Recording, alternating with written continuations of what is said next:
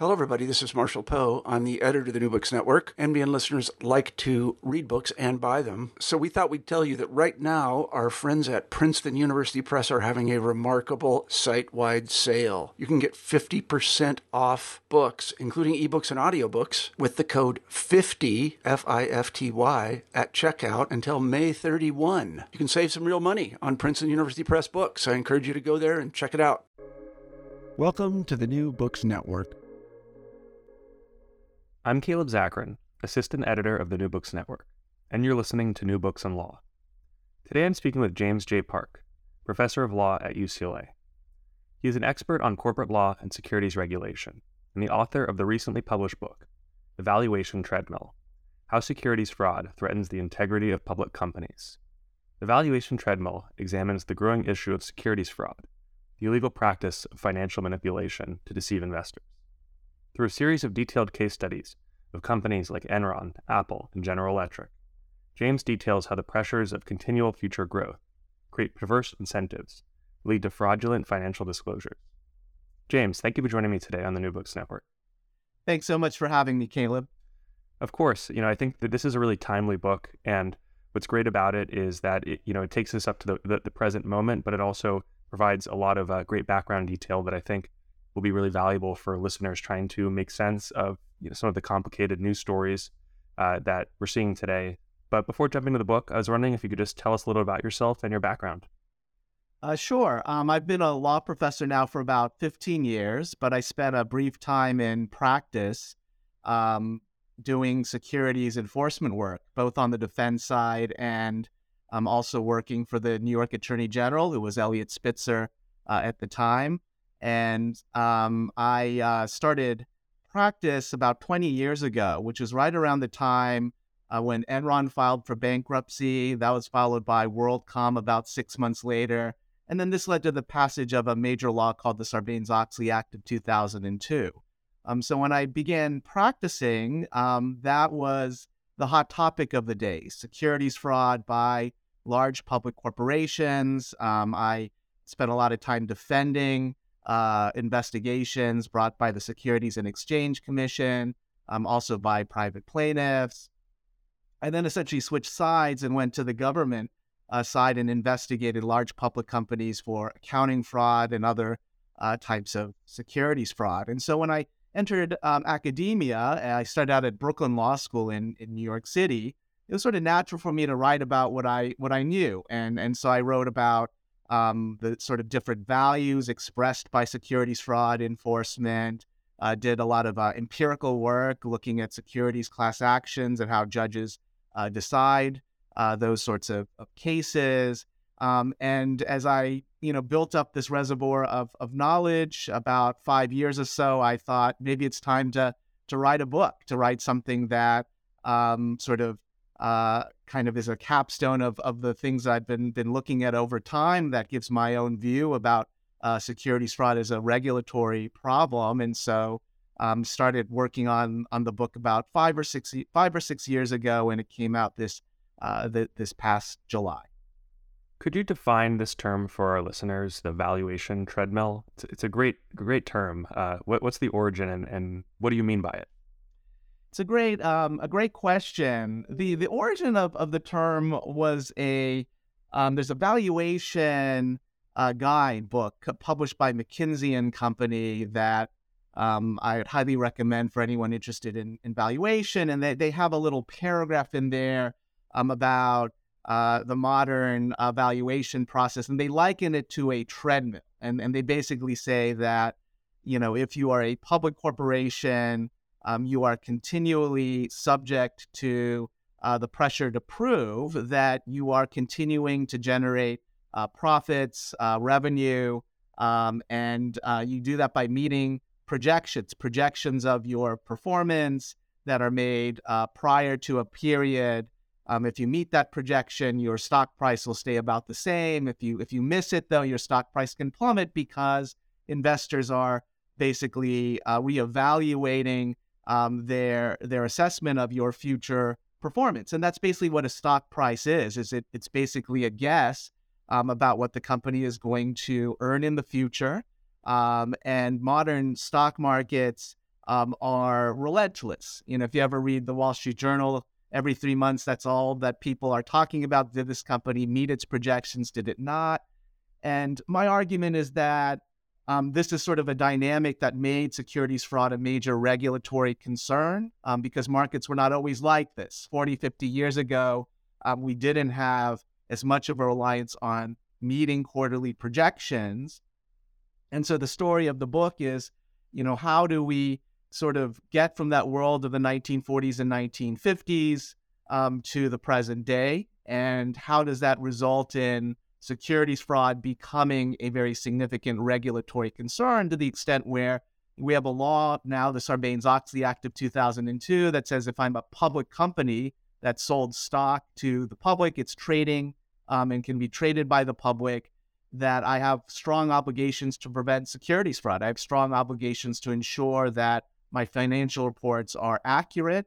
This is a law that has been seen by many as being quite burdensome on public corporations. And I think part of the implication of my book is to explain, why do we have this law? Why do we have this sort of regulation? And to me, it's sort of a reality of being a public corporation that there are structural pressures to maintain your valuation that result in a systematic incentive to commit securities fraud, to deceive investors by releasing misleading financial information and other information to them in order to inflate your stock price.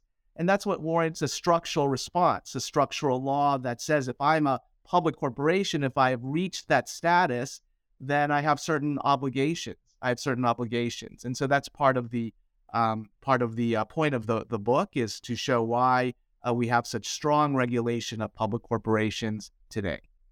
In your introduction, you discuss a little bit about the history and background of securities fraud. And you talk about how when securities law first was coming into existence in the United States in the 30s in the wake of the great stock market crash, that there wasn't really this idea that securities fraud was something that big companies would be involved in, that it was actually more of a threat for investors looking at smaller companies. So I was wondering if you could talk a little bit about what the early days of securities fraud looked like prior to the case studies that you look at in the book. Yeah, I think it's a great point. And if you think about the early 20th century, the public corporation looked different than it did today in many respects. We don't have the same sort of scientific management techniques that became more prevalent in the 1940s and 1950s.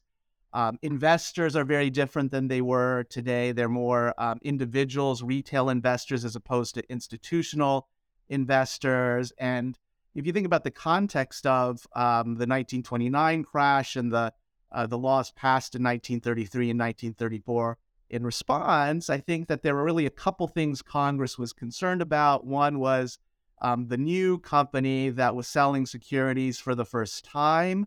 There's an allegation that there were billions and billions of dollars of worthless securities sold by these speculative companies, these fraudulent companies to investors, and those stocks became basically worthless.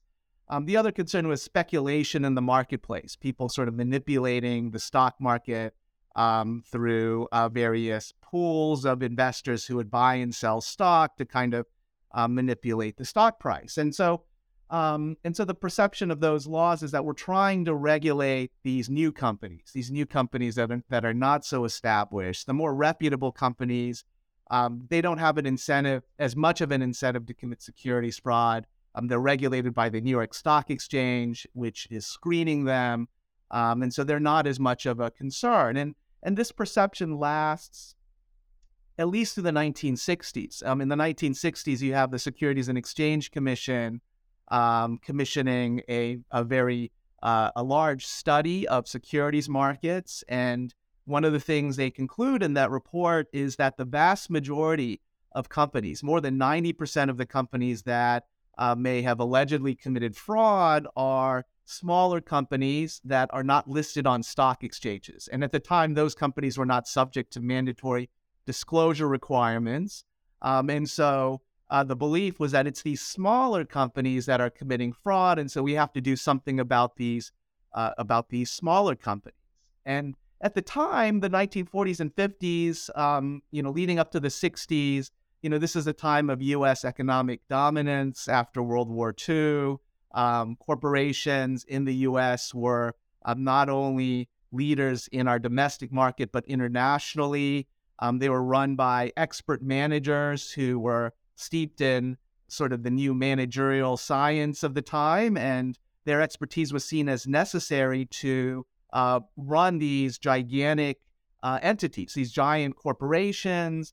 And investors were just individuals like you or me who really didn't have the expertise to challenge managers and to really kind of question what they were doing. And so what changes somewhere in the 1950s and 1960s is that you have institutions becoming more involved in stock markets. And these large institutions are more sophisticated. They want to analyze stocks. They want to essentially make sure that the valuations of stock are relatively accurate. And so we begin having more research analysts who work for Wall Street banks, who are studying these companies, and they're trying to predict their earnings, predict their revenue in order to assess what their valuation should be.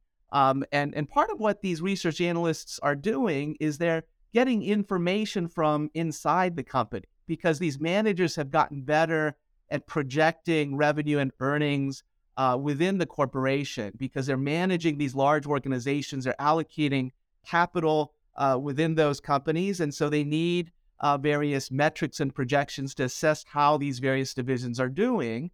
And so as they get better at doing this, the research analysts basically say, we want this information too.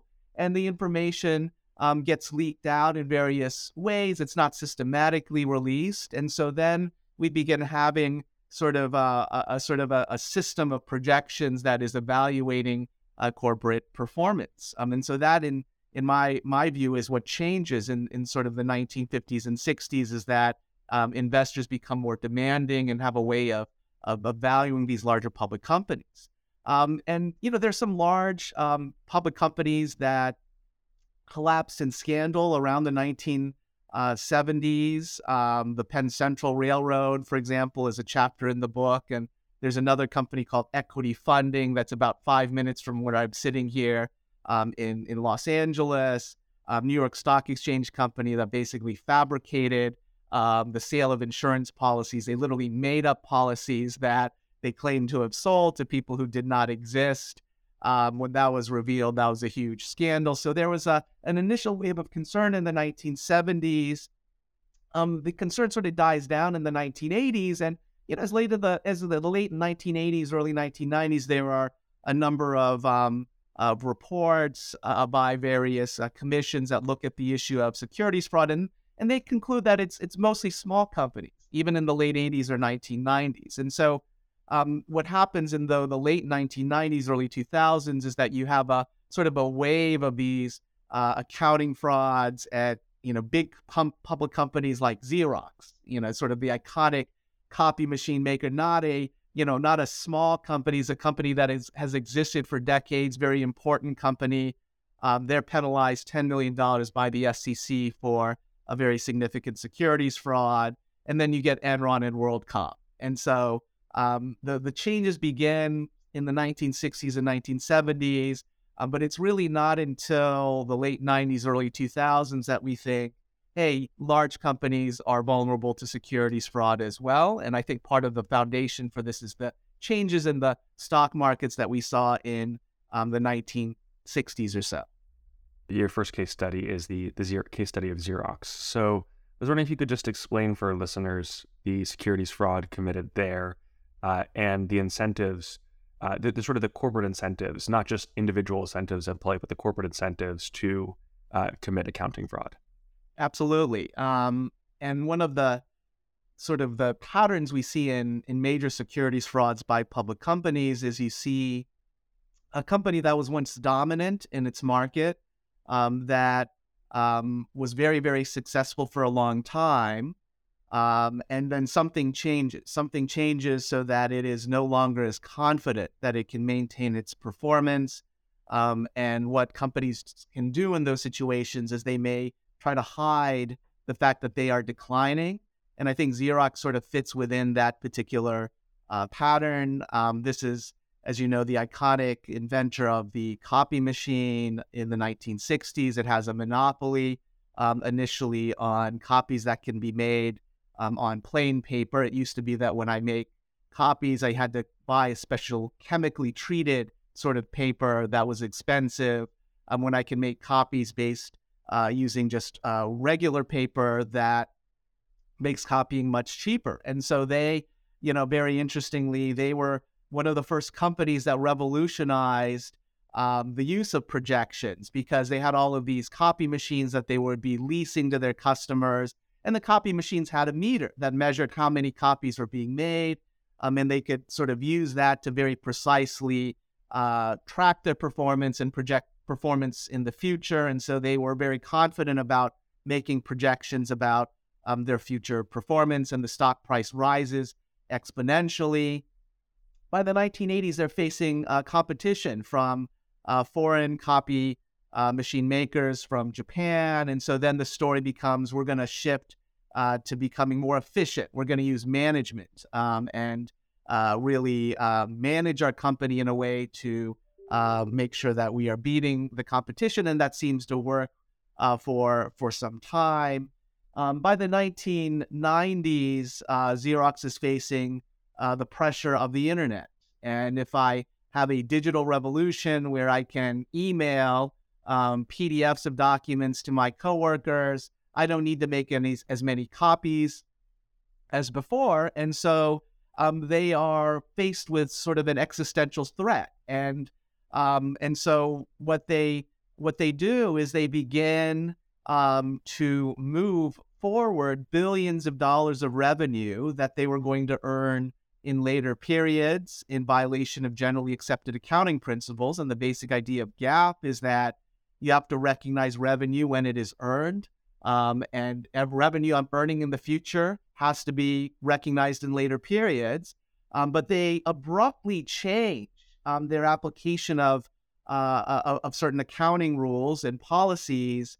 So the effect is that billions of dollars of revenue come forward. And why are they doing this? Well, the reason is that if they don't do this, they are going to have to report no growth in revenue or earnings.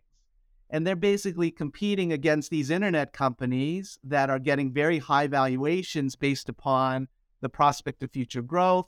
If they are just reporting flat growth, their stock price is not going to be doing so well. And so they basically engage in a systematic effort, which goes so far as to having two separate sets of books within the company. They fire auditors who try to resist what they are doing. And the effect of this is that they are meeting their quarterly projections, which are fairly ambitious, in a consistent manner. There's a front page story in the Wall Street Journal where the CEO says, we're beating back the digital revolution, and he's pointing to that double-digit earnings growth.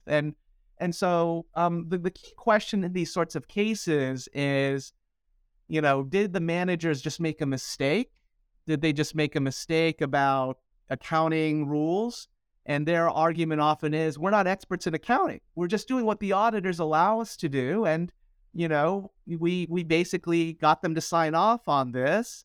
And so we thought it was okay. We thought we're not violating any rules. We don't intend to deceive anyone because we think we're just working within the various rules. But what the SEC says is that, this is really part of a story you're telling to investors, a deceptive story that you are trying to use to convince investors that your revenue and earnings are growing.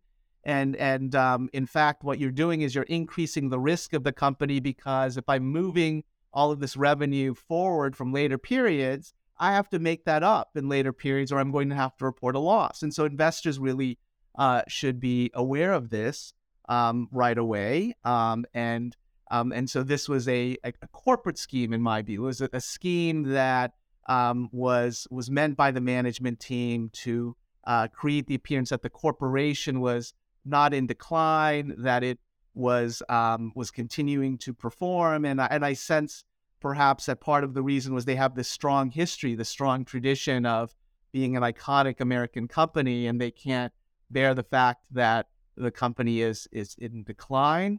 And so at least part of the reason to me is that they are, in a sense, trying to buy time for the corporation to sort of pull off a miracle in later periods, to sort of pull a rabbit out of the hat, and basically make up that lost revenue. And so I think it's a bit more complicated than the story of there's some other securities frauds where you might think, well, they're these greedy individual managers who they have a bunch of stock and they want to keep that stock price high so they can sell it.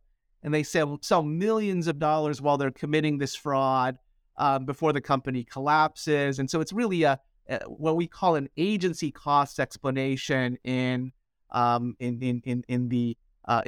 of the corporate law context, where you have a faithless agent, somebody who's working for the shareholders, who is basically acting in their own personal interests to betray the corporation. And in my literature, in the corporate law literature, the dominant explanation for securities fraud is that it's an agency cost problem, where you have these greedy executives who started getting paid more in stock during the 1990s, and that's why they're inflating the earnings of the company. And I think part of the point of the book is that some of the frauds fit that story, but I don't think all of them do. I think they're more systematic pressures on public companies that lead management teams to do this. And in the Xerox case in particular, the SEC doesn't come out with allegations saying that you guys did this to inflate your stock packages, right? That was not really the only story. And the fact that they penalized Xerox, the corporation, $10 million was a significant step, because prior to this, they would mainly penalize individual executives, maybe the auditors, and those individuals were penalized as well in Xerox. But the fact that you have a very significant penalty the company is supposed to pay, in my view, sent the message that we can't just reduce this to bad actors within the company. There's something more systematic going on, where the corporation has an incentive to commit securities fraud. And, some of your listeners may not know that the SEC didn't have the power to impose penalties for securities law violations until about 1990. It took them about a decade to penalize a major corporation a significant amount, and now it's fairly routine. And so there's something that changes. There's a shift with respect to how we view securities fraud, and we think of corporations as committing securities fraud much more than it's just a problem of individuals. And this has certainly led to some concerns in the policy world about corporate penalties and whether or not they are effective. And one prominent argument with respect to corporate penalties is simply that, well, aren't the shareholders basically just bearing those costs? And so why are you punishing the shareholders for something that the managers did? And this is actually a pretty long-standing sort of debate about corporate penalties. And my view is that, look, the shareholders are part of the corporation in a sense. They benefit when frauds work. And so they should bear some of that cost. They should bear some of that corporate penalty. And it is, in fact, appropriate to penalize corporations in a way that may ultimately be borne by some of these various shareholders. The other sort of issue that comes up is, are these penalties just excessive? Are they inflating? That's also an issue, because, $10 million is small potatoes these days, where, you see companies like Boeing and General Electric paying $100 million, $200 million in the modern day. So there's sort of separate issues that arise when you are penalizing corporations, but sort of the basic reason we're doing so, in my view, is supported by the fact that I think there's a corporate incentive to commit securities fraud in addition to an individual incentive. Another case that you look at, and I was actually surprised to see this on here, what was a fraud case against Apple in the 1980s. I was wondering if you could describe this case and also just the general phenomenon of securities fraud being concentrated in the technology sector. It's a great question and very relevant for today. And We see a lot of technology companies that have either gone public or have very high private valuations. And, you often may ask, well, how is this company worth $50 billion when it's not yet profitable? And the answer is that investors are speculating. They believe that this tech company is going to develop products, or its products that have currently been developed are going to be very profitable in the future. And so we've seen this in a number of instances in our stock market's history, but it really takes off during the 1980s when the computer industry is booming. And we see many computer companies developing technologies for this new industry, and investors are willing to pay more for their stock based upon the assumption that the product is going to be successful. Now, the problem with that situation, though, is that if I learn the product is in trouble and has suffered a setback, I may very quickly adjust my expectation for the company's stock price. And so technology company stock prices could be very volatile, going up and down. And these tech companies, knowing this, had an incentive to sort of delay bad news of products that they were developing. And a nice example where this may have happened was Apple Computer. Apple at the time was not the world's most valuable company. It was a newly public company that had been formed, as we know, in a garage just a few years before it does a wildly successful IPO, valuing it at billions of dollars virtually overnight. And this is because of the Apple II computer, which really was one of the first personal computers that was ubiquitous. Everybody had one. And so what Apple is trying to do in the early 1980s is show it's not a one-hit wonder. The Apple III was not as successful, and they were looking for a new product that could achieve the same type of success that the Apple II did. And so they were developing a computer called the Lisa. And the idea of the Lisa is that it was an office computer, which is a bigger market, as you know, than sort of buying computers for individual use. Corporations have more money. They're buying computers for all of their workers. And so they wanted to compete by creating this new business computer. And, this was one of the first computers that had a mouse. And there's sort of interesting link in the book that I note between Apple and Xerox, where Xerox had this research laboratory on the West Coast where they had developed sort of a computer using a mouse, and Steve Jobs visits that particular laboratory, as we know, and basically, sees this mouse and uses it for the Lisa and the Macintosh, which is sort of the home computer version of the Lisa. And so there's kind of an interesting link between these two case studies in my book. The Lisa had this high performance disk drive called the Twiggy that they were developing. And this is the day before we have cloud computing and large hard drives. You have to put all of your programs on a floppy disk. And so it's sort of important for this computer success. And they really touted this in statements to investors. And they basically issued a number of press releases that could have been read as implying that the Twiggy was essentially done. They basically said it's a high-performance disk drive that's better than other disk drives. We've subjected it to 3 years of testing, sort of implying that it had survived those tests. The reality, though, was that the Twiggy was not done. And internally, there were memos circulating among engineers saying that there are problems with the product. We're going to probably have to delay the launch by many months in order to fix the problems. Steve Jobs says something like, I have no faith in the group that is working in the Twiggy. And so they are presenting an optimistic portrayal to the public, while internally, and this is all information we got through the litigation process, internally they believe that the product has significant defects. And so the sort of question that arose after investors sued Apple, because the Twiggy did fail and had to be discontinued, and the stock price falls by about 20% when the Twiggy fails, and investors sue Apple and a number of its executives. And their argument is simply that we deserve the full truth. You didn't tell, you basically misrepresented something to us because you didn't want to acknowledge that there was a problem. And that's securities fraud. That violates Rule 10b-5, which says that if I make a material misstatement to investors and that affects the value of the stock they purchased, that they have the right to sue me. And a lot of investors did this in a controversial manner in the 1980s.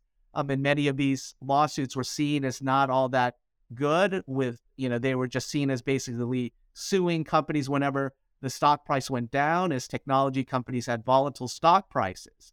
But the plaintiff's argument, which I think is a fair one, is that we deserve to know what's going on, and that if there's a problem, you should basically disclose that if you choose to tout the product publicly. The defendant's argument at trial during the litigation was that this is not a workable standard. This is just how product development works. There's a fire drill at the end. And they have sort of this line in their brief, which I thought was sort of spot on, that you shouldn't penalize us for memos that frustrated engineers are writing under pressure, because that's just how things work. There's always something that could go wrong with the product at the end.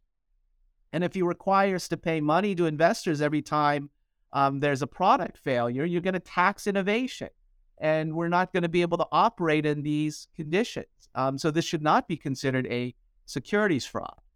The jury ultimately agrees with the plaintiffs and awards them $100 million.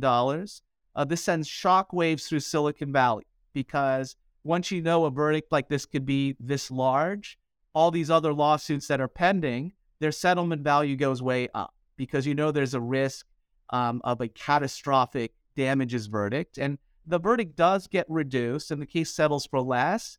But this is one of a number of things that galvanizes the technology community. And they push for the passage of a law in 1995 called the Private Securities Litigation Reform Act.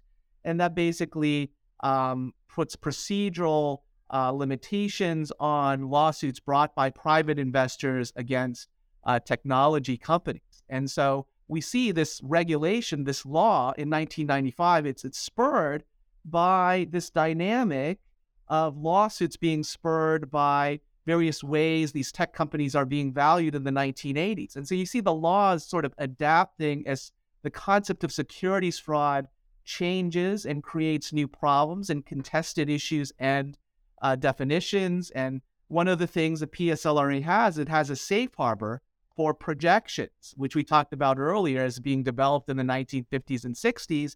And it basically says that, if you have cautionary statements and you don't have knowledge of the projection is wrong, then you're not going to be liable under Rule 10b-5. So we see that projections are, in a sense, spurring a type of regulation by the mid-1990s.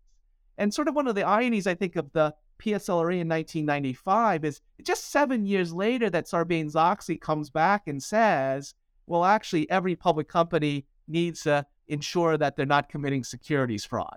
And so we see a fairly short time, period where there's sort of a reversal, if you will, in regulatory policy, where in 95, we're sort of skeptical that securities fraud is really a systematic problem, and we're putting restrictions on private plaintiffs. By the early 2000s, that shifts, and we have a very different perspective. And that is a result of the frauds in the late 90s and early 2000s that were not just tech companies, but were companies in a wider range of industries that were manipulating earnings and misstating earnings.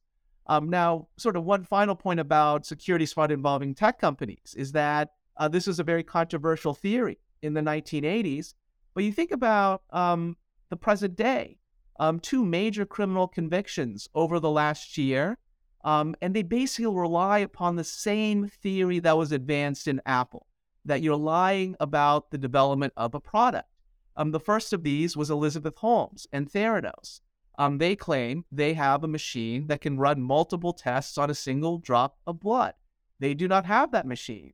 Interestingly, who was her idol? Steve Jobs. And so she, her defense was, I genuinely believed that the product was going to work. At the end of the day, And the jury didn't quite believe that and said she crossed a line in what she said about the product. Other example, just this fall, a man named Trevor Milton, the founder of a company called Nikola, which is developing clean energy semi-trucks, also convicted of criminal securities fraud in the Southern District of New York.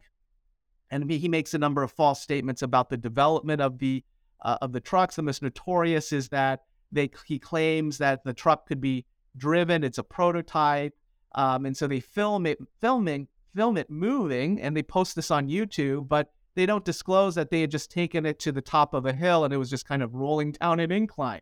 And so he's misrepresenting the state of development of that product. And so we see that particular theory. It survives. And I think that's a recognition that more and more in today's markets, investors are projecting out into the future what this technology company is going to earn. And that poses kind of special problems and incentives to mislead investors about that future performance. Yeah, the Trevor Milton case is really interesting. And there's this organization, Hindenburg Research, that does a lot of really fascinating studies on securities fraud, and I believe that they were the organization that put out that research report that ended up taking him down. It's also really interesting too, sort of looking at the PSLRA in 1995 and then the Sarbanes-Oxley bill as kind of bookends on the tech boom and bust. So you mentioned the Sarbanes-Oxley bill or law. I was wondering if you could just tell our listeners a little bit about that law and why it came about and its importance and relevance for today. Yeah, it's a law that has been controversial. It has been controversial. It was passed basically a few weeks after WorldCom files for bankruptcy. And earlier versions of the law were circulating around a little bit after Enron. But there was kind of some, Congress is a bit of an impasse. And WorldCom, though, really made this a crisis in the minds of the public. And so it was passed with pretty overwhelming bipartisan support, which we don't see very often in today's world. And President Bush, Republican, signs this into law. And so it's a pretty extraordinary statute just because of the bipartisan support for it. And, an important point that I hope comes through in the book is that even before Sarbanes-Oxley was passed, the SEC was making efforts to address what it saw as an epidemic of earnings fraud in public corporations. The chair of the SEC, Arthur Levitt, back in 1999, a few years before Sarbanes-Oxley, gives a speech called The Numbers Game at NYU Law School, and he basically highlights what he views as a systemic practice of companies just trying to meet their earnings and not missing that even by a penny a share because they knew that their stock price would fall. And so he's highlighting this problem years before Enron and WorldCom. And, 99 was a time when we're not in recession. One of the criticisms of Sarbanes-Oxley is that, this is just a law that was passed in response to a recession, an economic crisis. But the SEC had highlighted this basic issue years beforehand when we're in the midst of this internet boom. And so they were concerned about the problem earlier. And another interesting thing about the speech is that Levitt says that it's not just a problem of securities fraud disclosure. It's also kind of an issue of corporate governance. Shouldn't boards pay attention to this and prevent companies from doing this? And so he contrasts the good audit committee of the board with the bad one, which doesn't meet very often. And that's kind of an interesting step because the SEC traditionally has not regulated corporate governance. But we're beginning to see this as a broader issue of governance in the public corporation because this is a common pressure on public companies. And so initially the SEC tries to sort of pressure the stock exchanges into adopting various reforms to address the issue, and they do. They have done this even before Sarbanes-Oxley, and somewhat embarrassingly, just in the summer of 2001, a few months before Enron, Arthur Levitt is saying that the problem's basically solved. I can't I go and talk to a lot of companies, and they tell me how good of a job the audit committees are doing because they're more independent. And so part of the reason why Congress has to act, in my view, is that there was already a first response, right? They had been kind of dealing with the problem through less invasive means. And then when on top of that, you have these two additional public companies filing for bankruptcy very suddenly, allegations of securities fraud, you need a more invasive statutory mandate. And so there are many provisions in Sarbanes-Oxley. It contains a lot of things, but the first is that it tries to ensure that the auditing process has more integrity, that you have independent audit committees, uniform definitions of who is an independent director. And so if you're a public corporation over a certain size, you have to have audit committees that are completely independent directors, meaning that they're not on the management team. And I think the idea behind that is that if you have managers sitting on the audit committee, then they have an ability to influence the audit, and they have the incentive. They're the ones who are making these decisions on reporting, and so you want to have independent directors who are overseeing that process. Also, reforms try to reduce conflicts of interest by auditors. So, auditor-related reforms is one bucket of audit and corporate governance reforms. The other major set of provisions relates to the internal controls over financial reporting within the public corporation, and this has been one of the most controversial provisions. Public companies have been required to have internal controls since the 1970s, actually, and this was sort of partly a result of the early 70s public company frauds, Penn Central equity funding. And then on top of that, there was a scandal where it was discovered a lot of public corporations were paying bribes overseas. And, today's news, I don't know if you saw, Sam Bankman-Fried, founder of FTX, has now been charged under this prohibition of paying foreign bribes on top of all the other things that he has been being faced with. And so there's a question of, well, how are you using your public company funds in an illegal manner, right? How are you doing this? How are you, keeping track of funds within your company? Because some of these companies had slush funds, and that raises a whole set of issues. So there's a law called the Foreign Corrupt Practices Act, and one of the things it does is it says you have to keep accurate books and records and have internal controls over financial reporting. And so that basic requirement is put into place in the 1970s. But with the Reagan administration in the 80s, the SEC at the time signaled, we're just not going to enforce this. We're not going to bring any action enforcing the internal controls provisions. Just use your judgment as to what is a good internal control. So that was the foundation. What Sarbanes-Oxley does, though, it adds another layer of regulation that puts some bite into these internal controls, because every year the management has to assess the internal controls and basically say, assess whether they will detect material weaknesses, and they have to sign certifications that they don't know of any significant material misstatements within the company.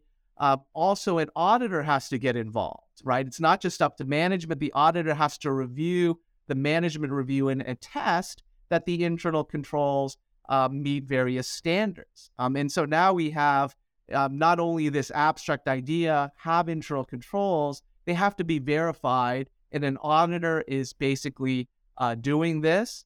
And there's a new regulatory organization called the PCAOB that was formed, Public Company Audit Oversight Board. They regulate the auditors. And one of their guidances that they give to the auditors in reviewing internal controls is that they say, one of the things you look at is, are they preventing kind of misstatements to meet projections, entries at the very end of the period? And so it's interesting to see, again, this influence on projections that we're seeing in the Sarbanes-Oxley Act. And it is increased the cost of being a public corporation. The costs are pretty manageable if you're a large public corporation. The problem is if you're a smaller one. And so Congress has exempted smaller public companies from the regulation, and has also made it easier for companies going public to avoid internal controls reviewing for about 5 years or so. But the sort of concern is that if I make it too expensive to be a public company, my incentive is to be private. And so we continually have to think about whether or not this sort of regulation has been justified. So looking at the current landscape today, at the end of the book, you offer some thoughts or suggestions about how securities law might evolve to address frauds. So, what are some suggestions or some things that you might point listeners to check out or consider, having heard, some of the background information that you've described? One of the things that you might see how it develops is that we are beginning to increasingly see ESG matters becoming more prominent in investing in markets. ESG stands for environmental, social, and governance considerations. There's more pressure on companies to disclose information about ESG risk. And I think part of the impetus for this is that there's a desire to look to long-term metrics for valuation, long-term ways of evaluating companies and how they might perform in the future. Now, there are a lot of other reasons why some investors are pushing for ESG disclosure, but one of them, I think, is that we're trying to look beyond this world where we're just looking at, are they meeting their projections? Is there more qualitative information that we can get? And whether or not that'll be successful, it is soon to be seen. But I think what is evident is that we're seeing more ESG securities fraud cases that have been filed, especially by the SEC. And they are holding companies accountable when they are internally calculating ESG risks and know that the risk is high, but they're misrepresenting that risk to investors. And so this is an interesting evolution with respect to securities fraud and the concept of securities fraud that I would keep an eye on. And so the general idea of trying to find ways of assessing long-term valuations, I do have a few proposals in the book that might help investors do that more accurately. And then I looked at history in a sense. In the 1970s, as projections become more influential and prominent, what we see is that there are proposals to make all public companies issue their projections, and give the basis for the projection, give information that allow investors to evaluate the projection itself. Now, the SEC ultimately did not adopt this proposal. And so companies in today's age, they're not required to issue their own projections.